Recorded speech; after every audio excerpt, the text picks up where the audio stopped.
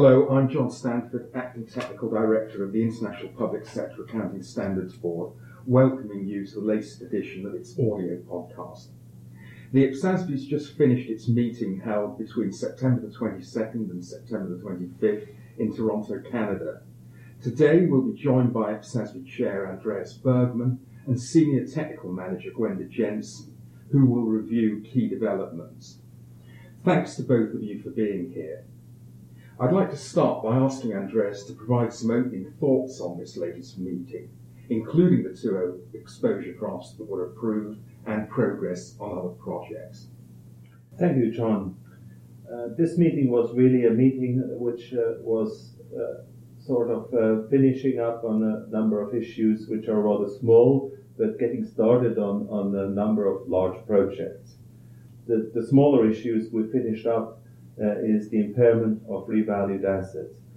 That's an issue which came up by those using our standards, that there is an ambiguity between our asset standards and our impairment standards, and we are looking for a way to resolve this and propose some small changes to both standards. So that's an exposure draft we're going to issue in short time with a comment period until mid-January 2016. The other topic is the improvements. We also issue an exposure draft with the same comment period, January 15, 2016. Unlike in other years, we are having 4 sections in the improvements project. The first section is dealing with some immediate consequences of the conceptual framework, especially in the area of qualitative characteristics. We're going to look at some immediate changes. The second section is IPSAS-specific changes, which are really not major, which do not have to be consulted on in a separate project. And the same is holding true for GFS and IFRS changes, which are small enough to be dealt with in an improvement project. So we also issue this omnibus exposure draft on improvements. Then we made good progress on the cash basis review. As you remember from earlier podcasts, IPSASB is currently looking again at the only cash basis standard because it needs some revisions, some updates, also based on the feedback we got from our constituency.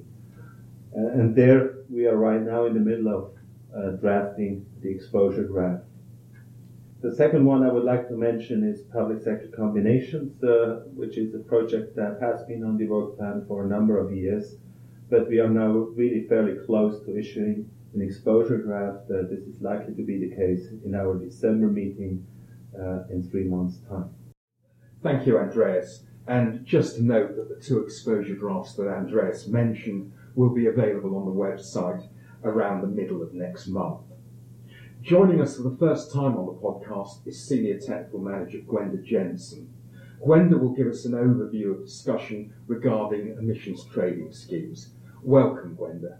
Thank you, John. Well, the board discussed 3 issues with respect to emissions trading schemes, and these discussions are leading to the development of a consultation paper on this topic. First, the board noted the ongoing relationship between this project and the International Accounting Standards Board's project on the same topic. Staff for each board are working collaboratively, although the IPSASB focus is different from the IASB one. We focus on the administrator side, while the IASB looks at what happens on the scheme participant side. The aim is to find a coherent accounting approach that will make sense for both the scheme administrator and the participants when looked at from their different perspectives. The IASB discussion paper is now scheduled for approval in 2016, and the IPSASB paper will follow the same timetable. Second, the board reviewed a draft description of the public policy objectives of an emissions trading scheme. The administrator's policy objectives are important context for the accounting treatment and help to understand the economic impact of an ETS. This description will be developed into a background paper available to inform future discussions. Third, the board discussed alternative accounting approaches for ETS administrators. This discussion built on the previous one and looked at the implications of those public policy objectives and their possible economic impacts. The board emphasised that the different ways in which emission allowances are issued and received by participants is important in terms of understanding their significance, and also emphasised that whatever accounting treatments are developed as alternatives should be viewed over the variety of different schemes that exist worldwide, and note that those schemes may evolve going forward. So the next steps for this project is another issues paper going to the December meeting, and the staff will also revise the description of public policy objectives and transform it into a background paper. Thank you, Gwenda. Another project that you're working on, which is of great significance to the board, is heritage assets. That's an area where we did do some work around about a decade ago in collaboration with the then United Kingdom Accounting Standards Board. But we weren't actually to finalise changes to our standard on property, plant and equipment, IPSAS 17. The strategy and work plan consultation that we carried out last year emphasised again the importance of this issue to constituents. So it's good news that we started at this meeting with a discussion of the issues. Gwenda, could you tell us about some of the issues that the board deliberated on? Thanks, John. Yes, well, this is a lovely topic to be involved in, the one of heritage assets, and this was the board's first discussion, as you pointed out, after approving this new project in June. So we're heading towards consultation paper, but we have some meetings to get through and talk about these very deep issues first. So at this meeting, the board discussed 4 issues: a proposed description of heritage items, the way the project will focus on different particular categories of items, and whether heritage items can be assets.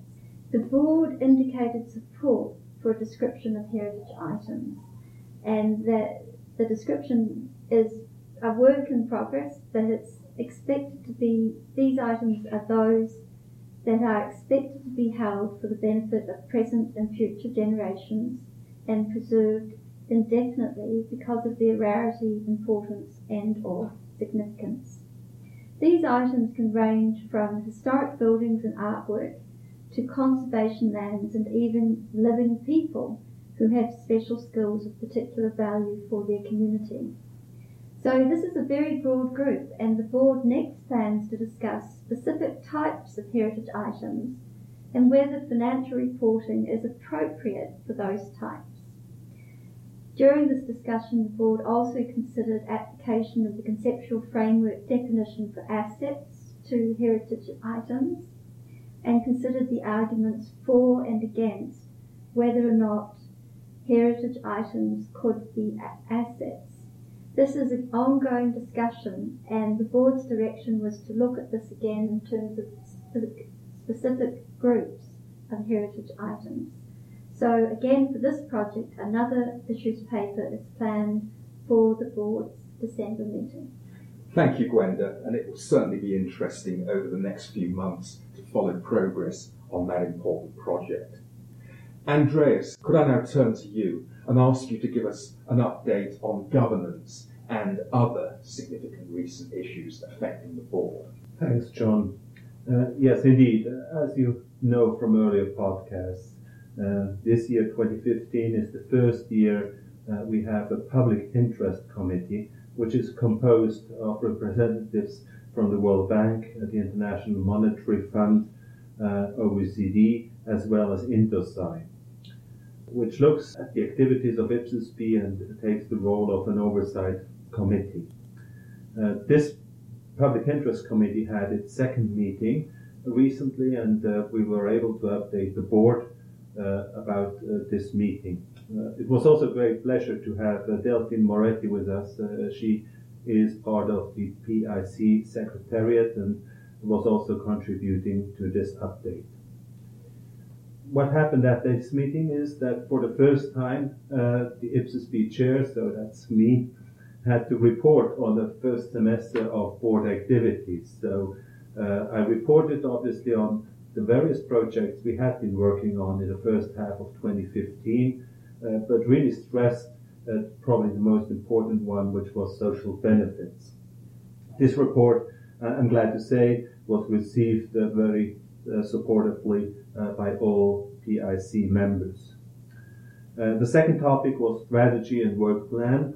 Remember, we issued a new strategy based on an extensive consultation and also developed a work plan based on this new strategy. The strategy was also strongly welcomed by the members of the Public Interest Committee, and we received a few comments about the work plan which we now take into consideration and which might lead to some adjustments, though not any very, very significant changes of the work plan we have published. We also talked about the nomination process, and the Public Interest Committee is, of course, also looking at this process, which is very important for IPSASB. And it also looks at talking about processes at the due process, so how we reflect public interest in our work as a standard setter, and how this can be best monitored by the Public Interest Committee. So we had extensive discussions also about these processes, and we are looking forward to bring in place these processes in due course. Finally, we also discussed the composition and the way of working of the consultative advisory group, which will be the final element of the new governance structure, which is likely to be coming in place in 2016. That's about it in terms of the Public Interest Committee, but I'm really excited to make another announcement, and my successor has been appointed recently by the IFAC board. It's going to be Ian Carruthers. Ian Carruthers is, of course, well known to the board and probably to many of the listeners of this podcast. Ian Carruthers has been serving IPSASB as a member for almost 6 years now, and is also working in various areas of public financial management as a director of SIPFA in the United Kingdom. I'm obviously very happy to have Ian as a very competent successor in this important role. Ian will take office on 1st of January 2016 and is initially elected for a 3-year term. Thank you, Andreas. So exciting and challenging times for IPSASB. Well, we've come to the end of this September 2015 IPSASB audio podcast. I'd like to thank IPSASB Chair Andreas Bergman and Senior Technical Manager Gwenda Jensen for being our guests today. The next IPSASB meeting will be between December the 8th and December the 11th, 2015 in Toronto, Canada. Meetings of the IPSASB are open and members of the public may register as observers. Please make sure to register as early as possible for observer status for the upcoming December 2015 meeting, as registration closes 1 week prior to the start. More information is available at www.ipsasb.org. All audio podcast meeting highlights are available in the meetings section of the IPSASB website and on iTunes. You can also follow us on Twitter at @IPSASB_news. On behalf of the IPSASB, thank you for listening. I'm John Stanford, and I invite you to join us again in December.